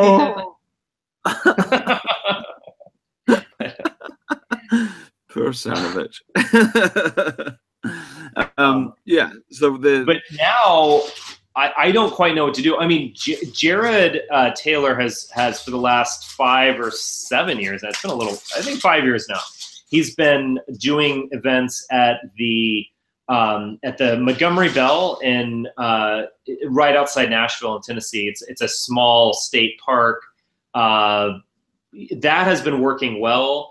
And from what I know, I'm not in touch with Jared on a day-to-day basis, but what I know, they're just going to go forward with that. And then I was doing the Reagan Building. The Reagan Building is much more flexible. There's tons of different spaces. I mean, we could have a conference with 2,500 attendees, you know, at the Reagan Building. I mean, it's an amazing place, wildly expensive, but also very lavish. But going forward, I mean, the Reagan Building has reneged on us, and so I don't quite know what to do because, you know, the Reagan Building, despite its faults, is a public facility. I guess I could do what Jared does, which is go out to a national park, you know, somewhere. I don't want to do that. I want to do something in a city that is higher profile. I don't know where we are. Maybe even Jared, I mean, if the Reagan Building is a precedent, maybe Jared's going to run into some problems. We don't know. But I do think that we need to do more private events. We are also very seriously considering, you know, making a legal case against the Reagan Building. I think we need to do something like that because we need to be able to use public facilities. Yes, but, I agree. But again, we're in a crossroads here. I don't quite know where we're going to go in the coming year. I mean, I know we're going to have events, and I also know that we're going to have more private events. But in terms of a big public conference, I want us to do that. I don't want another Charlottesville. I do want another free speech event that occurred in June of 2016, or 2017 rather. That was brilliant. And that was on the Washington Mall. So we basically took advantage of the security state that is Washington, D.C., and we took advantage of that, had a great event. That was a 100% success. I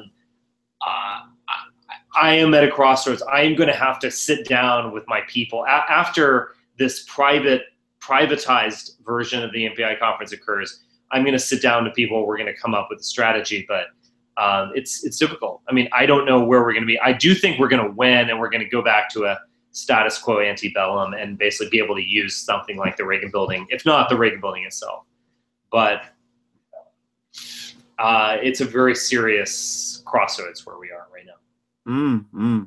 Well, I mean, the thing is, as we were saying before we sing, time and again things happen and people say the alt-right is over, or that the movement is irrevocably damaged now, and so on.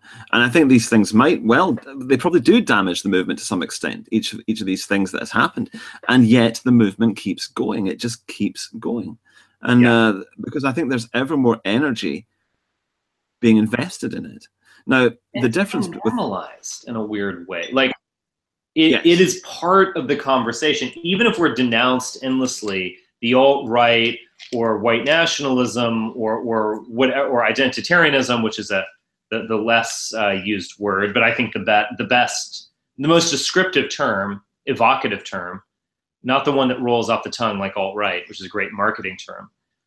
White nationalism is a problematic term because it kind of evokes 1990s skinhead culture or something, which is something that we want to get beyond. And in a way, you know, for someone like me, I would be kind of saying like, well, we're not a nationalist in the way that you think we are as well. Anyway, you know, but the alt-right and identitarianism, it's been normalized in the sense that effectively everyone who is politically aware has now heard of this term and knows a little bit about it. Yeah. So we're talking about hundreds of people. Yes. And the things that they can plug into are becoming ever more numerous. I mean, even compared to this time last year, I'm going to be having guests on my channel this Christmas. And a lot of them, their channels didn't exist last year. So it's and now they're big. You know, I mean, we're talking about people who have channels as big as mine or bigger. So it really is growing. And this is the funny thing, you know, I mean, this has been a really trying year, and that can give you a sense of, you know, that sort of, it takes away the innocence. It can take away the pleasure. It can take away it can make it feel like a drag to some extent, because you're having to expend emotional effort in keeping going. But at the same time, you've got to look at what we're actually achieving, and we are getting bigger and better, and better at communicating, I think. And there are more nodes of the alt-right developing, emerging. So yeah, even though it seems like a bad year, and it's certainly not been a joyous year like 2016 was. But I think it would be a mistake to say that this has been a bad year for the alt-right, because I just don't think that's true. Absolute mistake. But it has been a trying year. Whereas before, like, we were just, it's like we were at a roulette table, and just like every time the ball was just bouncing onto our number every time. one after it, you know, we're just getting 21 and blackjack, just, you know, boom, boom, you know. 2017 has not been like that. 2017 has been like a boxing match where it's like we're getting hit and then we're punching and we're getting hit again and we get knocked out, but we get up, and it's been much more trying, no question. But you know, that's how it goes. You know, we're going to probably be a slugging match going forward. Yeah, but the thing is that we do get better and more. I mean, for example, you know, if journalists showed up at my house now, I would know how to deal with it. Yeah. I had absolutely no idea how to react to that at the time, because nothing like that had ever happened to me before. But now I would know how to react to it. And so that's just one example. That's obviously my own personal example, but everyone else will have their own. The fact is that as these things happen to you, you learn, well, they become normal to you in a sense. And so it's not so frightening anymore. And I think we as a movement are just, I mean, this is just development, isn't it? It's just growth. Yeah. Let's do this. Let's put a bookmark on this retrospective. And if you are too busy, you can take off. But I was going to address, in the 20 minutes that remain, I am going to address some of the AMA questions that we have. Sure. If it's 20 minutes, I'll stick around for that. Yeah, sure. Good. Are there any good? Is the chat just insane? The YouTube chat, I haven't even been looking at it. Is it just unworkable because there's so many? I have glanced at things here and there. Okay. A lot of people talking about Gary Young. oh yeah, that was awesome. Yeah, so that happened at Amrin, and only now is it emerging. It did. The Gary Young thing was just absolutely hilarious. That was a way that I was able to communicate the root of our ideas in an entirely accessible fashion. Because at some level we were just getting into like a fight. You know, I was like, no, you'll never be an Englishman. But the fact is, I was able to communicate a crucial difference, which is the difference between nationality or peopleness or identity and citizenship. Yeah. And people got it. Was that interview much longer than it appears? Oh yeah. Well, it wasn't that much longer because he left. It was a little bit longer because you notice there's a continuity error where I'm wearing and then I'm no longer wearing a blazer. It's because it was so hot. It was really hot. I was sweating, and I was just like, all right, I've got to take this thing off. So it was probably like 15 minutes as I remember it, maybe a little bit longer. Right, and that only. So was that like a chance encounter? Like you went out for some fresh air? And he was there? It was a setup basically. I was talking with the BBC or whatever channel did it. And I didn't know that Gary Young was going to be the interviewer, so I thought it was going to be a less of a hostile, mano a mano encounter with this non-white person, I thought it was going to be one of the typical liberal journalists who asked me the questions that I've answered, times at this point. So I wasn't quite expecting that. But again, you respond. I love how liberals will be like, oh, Richard's so dumb. He doesn't know that Gary is a citizen or whatever. And well, I get that. He owns a UK passport. The whole point of what I'm saying is that identity is different than citizenship. Yeah, it's the whole point is that it's a nonsense that he has a UK passport. Right. Well, you had the best response, which was, will Gary Young apologize for the legacy of imperialism? I said, yeah, that was for some months I've been intending to do a video about how civic nationalism is a joke because because you wouldn't expect like a Somalian migrant to Germany to feel guilty about the Holocaust. No liberal would ever say that. So therefore, obviously, they don't regard him as German in some sense. Clearly, he's not as German as anyone else. Right. Way. And so this came up with that thing, and so I just said it. I think my words were, Gary Young liked to apologize to Africans for what his people did to them. and the crucial thing was his people, not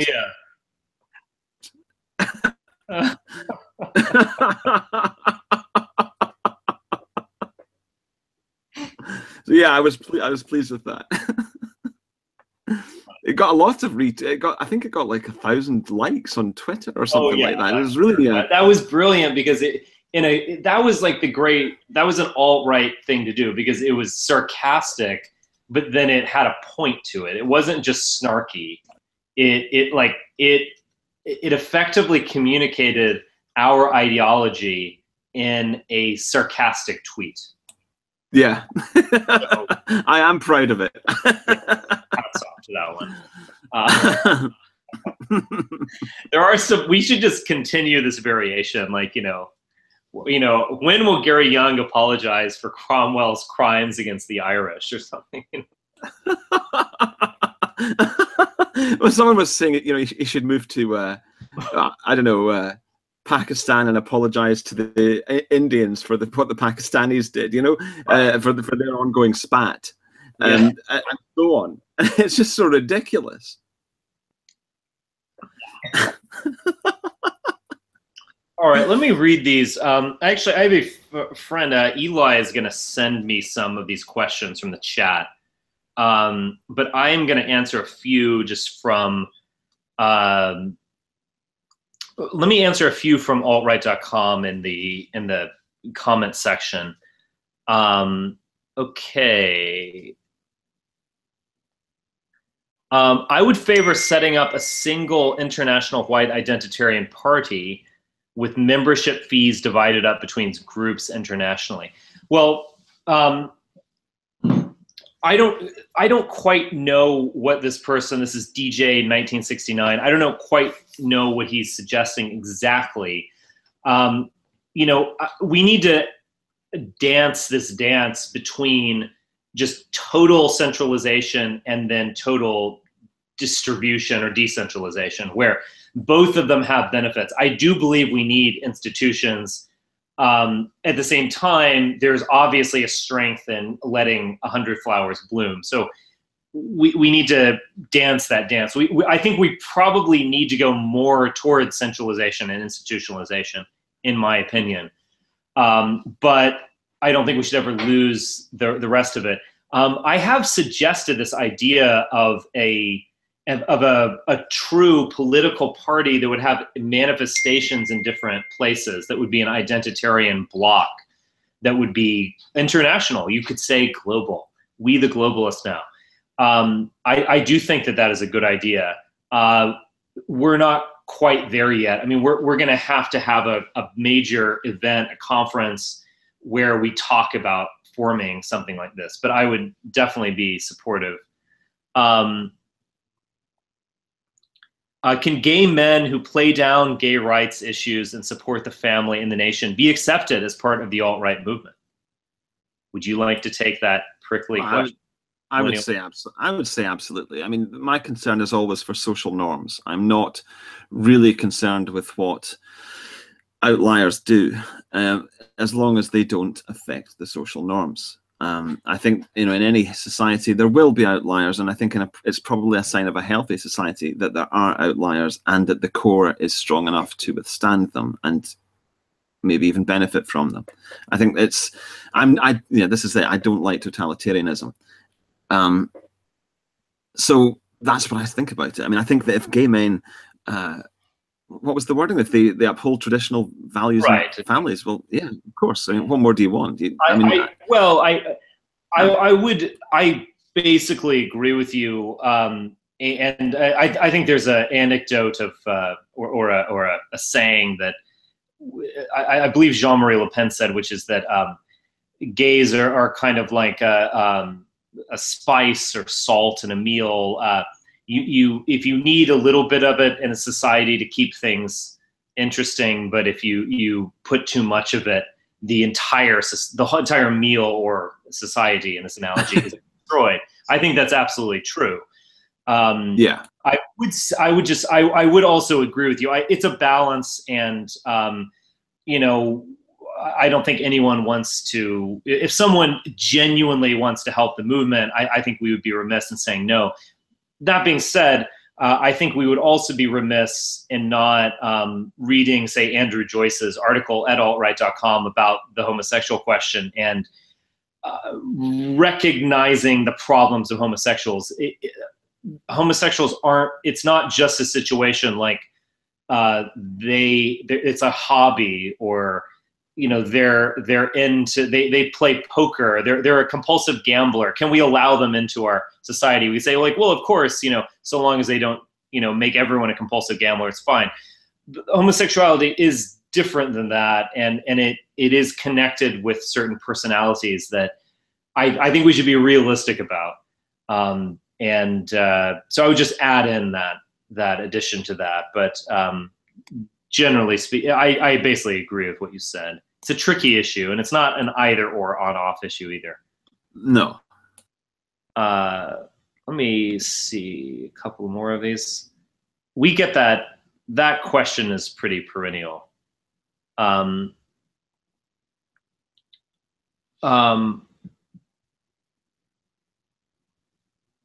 Okay.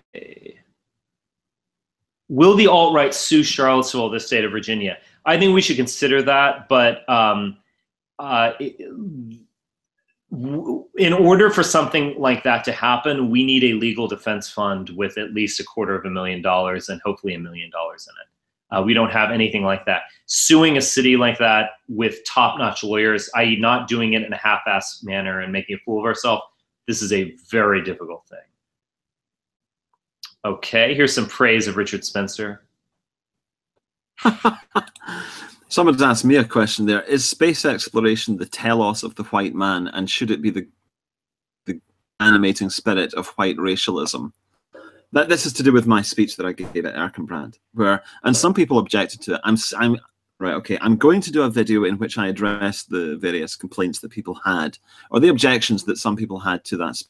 So you went full Spencer and said that, our future is in the stars and all that kind of stuff? Yes, because I don't think, well, I mean, it was both, and I outlined that, I really emphasized that in the speech, but some people found it wild and, too out there that I was talking about space exploration, when I think that's crazy because we've been doing it for 50 years, or more than that. So it's not something that is far out and crazy. Also, I think it is essential, as you said in your NPI speech last year, the white man has something to build and conquer and dream for, and so on. Something that, and it has to be, the more extreme it is, the better. Now that does not mean a lack of home.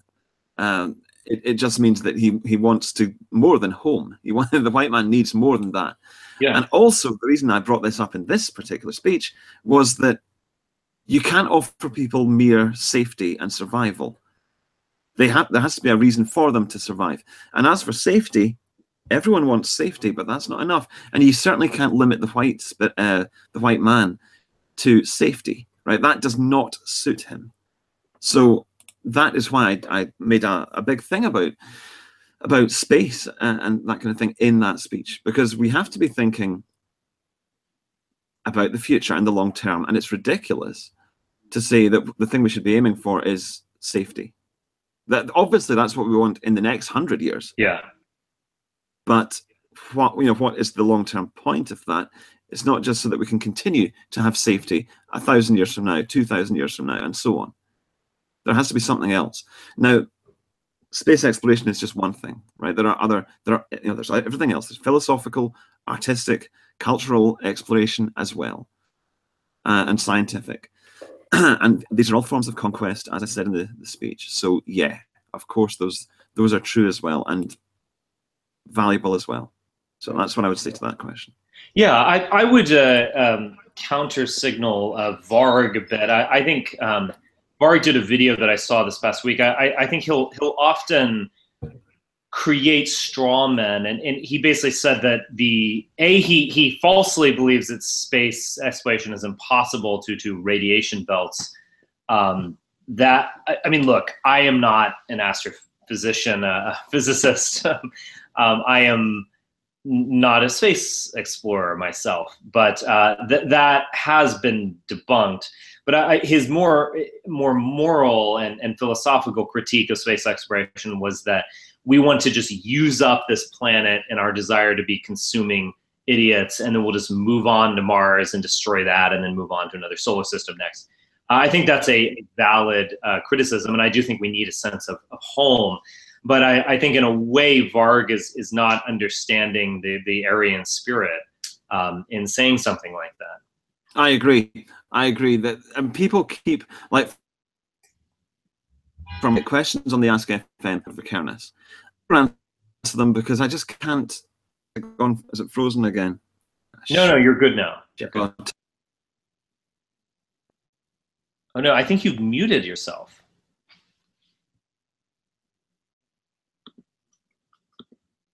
Yeah, you've muted yourself. Okay. Okay. Can you hear me? Can you hear me now? Sorry, yeah, back now. Again. Right. So I keep getting questions. What do you think of Varg Vikernes? And I don't answer them on. This is on Ask FM because I don't know that much about the guy. Now the other day he put up this video, and just for the sake of it, I was in the middle of a very busy day. I had to make 3 videos that day in order to keep up with the schedule, and so. But just for the sake of it, I made a comment underneath it. I said, "You don't seem to know much about the alt-right." And that was it. I wasn't intending to start a debate or a discussion. But then he latched onto it and became obsessed with trying to get me into this argument so that he could win. And he kept saying, "You don't have any answers because you know I'm right." And all this. Well, here's what I would say off the cuff. And because people keep saying to me, when are you going to make a video response to his, whatever. And I don't want to make a video response because I'm not interested in creating bitch fights. And whether we agree with Varg or not, whether I agree with him or not, he is part of the same milieu as I am. Yeah. And I don't really care. I'm glad Varg is out there. I like a lot of his videos.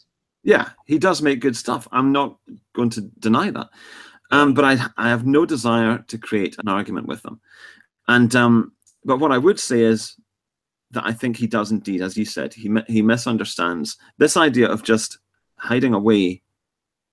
I think is innately, it's a betrayal of who and what he is, basically, and what we all are. And I'm not talking about getting political parties into government. Maybe that will happen, maybe it won't. What I'm concerned with is creating a culture, so that, because then that will create options for us. Some of us will go into the countryside like him. Some of us will try to go into politics. Some of us will stay in the cities and organize. Who knows? But that's not my concern. And so I think he's just a bit too eager for bitch fights and gotchas. That's what I would say about Varg. Yeah, I think also his real quick. I think that his description of the alt-right was almost this it was almost like Hillary's description of it, or it was a 2016 of the alt-right is about capitalism and Trump and all that kind of stuff. I think that's what the alt-right is. I think the alt-right effectively is a cheerleading squad for Donald Trump. But the alt-right, as it's developed, has become a much more identitarian ideology. It's deeply critical of Trump. It's deeply critical of capitalism. It's deeply critical of Americanism. It's kind of that 2016 cheerleading for MAGA was in a way an exception and not the rule. Yeah, that was just on a means to an end. Exactly. Anyway, let me answer a couple of these. These are some of the best ones in the chat. What do you think about personally running for office or having our people run with all these Republicans retiring? It's definitely something that I have considered. I think if I ran for office, it could, in the best circumstances, be an amazing thing. It would obviously be a media extravaganza and thus an amazing opportunity to communicate our ideas. You know, who knows? I might just win. I do think it could be a Ron Paul movement. I mean, the Ron Paul political campaigns in 2007 and 2008 and then 2011, 2012, those set the groundwork for a tremendous amount of money flowing into Libertarianism, Inc. Now, that's been a waste, in my opinion. It's gone nowhere. But nevertheless, it did create something. Could have run like that. It's something I've considered. I don't want to go in and create a joke presidential campaign or something like that where I perennially run and lose. And it's just, that's really bad. But could it be done right? Yes, it could, but it's something I'm thinking about, but I'm not going to jump into. And in terms of other people running, I've been a little bit skeptical of changing politics in general. I've been skeptical of, certainly very skeptical of Bannonism and all this kind of stuff. But if one can do it and one can communicate nationalist ideas, even in a lighter version than what I would do if I were to run, I think that is a good thing. It might be a good use of our resources. But remember, we do need to build up a movement. I mean, the conservative movement has an annual budget of $100 million. They have institutions, I mean, this is the estimate. They have institutions with billions of dollars in the bank. They're able to do things like this. Should we put all of our eggs into one basket like that? Maybe we should, but it's dangerous that we just start wasting money on races where candidates aren't really going to win. We're spending tens of thousands, hundreds of thousands of dollars as opposed to building up real identitarian activists. That worries me. Will there be a spring MPI? I can answer that very quickly. Yes. First off, there's going to be a lot more private events. Yes, I do want to have a major public event, but I can't tell you what that's going to be because we are still strategizing at this moment, and we will figure out the best solution. I still do believe in public events, even though we're getting this pushback. And because we're getting pushback, that makes me believe in public events more. We're not going to get pushback unless we're doing something powerful. What do you think of Wes Bellamy? Wes Bellamy is a BLM mascot of the city of Charlottesville. He's a total joke. What's your take on Varg's video? Okay, I already answered that. What should be the next part of It's Okay to Be White? It's okay. Pitch, It's Okay to Be Black. Oh, okay, someone suggested. I don't know. I mean, the It's Okay to Be White campaign was amazing. That reminded me of the alt-right of 2016 in the sense that it was light and fun. And, how could you conceivably criticize us unless you're hysterical? I've talked about this at length on my podcast and elsewhere. Needless to say, I think it's a great event. I don't know what's going to be next. I think, memes like that just emerge organically, like the cuck meme. I'm not sure I can just come up with something better than what, in terms of memes or terms, that then just emerge organically.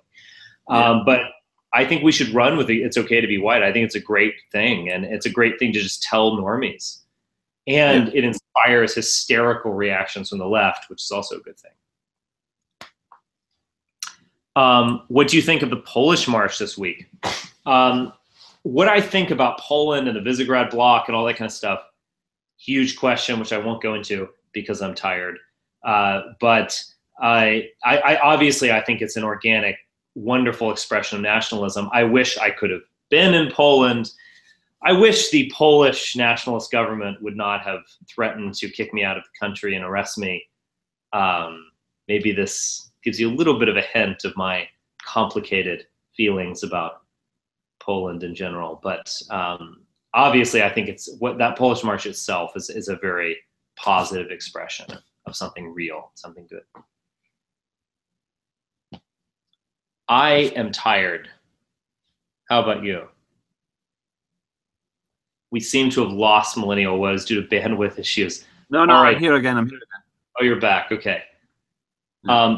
Millennial Colin, I am tired. Okay. Let us sign off. Thank you for being on. This was This has been really fantastic. enjoyable. Final words or plugs? Oh, well, I'm just sorry about my bandwidth. I closed Skype. I'd closed everything. These things happen. Sometimes it's a bad weather or something. Who knows? Okay, well, thanks very much. It's been very enjoyable. Everyone go to Millennial Woes' YouTube account. That's obviously the best way to reach him. But thank you, everyone. I'm going to be doing these things, and Daniel will do some. Other people will do some on an ongoing basis. So this was our pilot episode. This was a lot of fun. I will answer everything at some point. I will discuss every aspect of the universe after doing this for a few years for Alt Right Plus members. Okay. I'll talk to everyone soon. Bye. Okay, I got this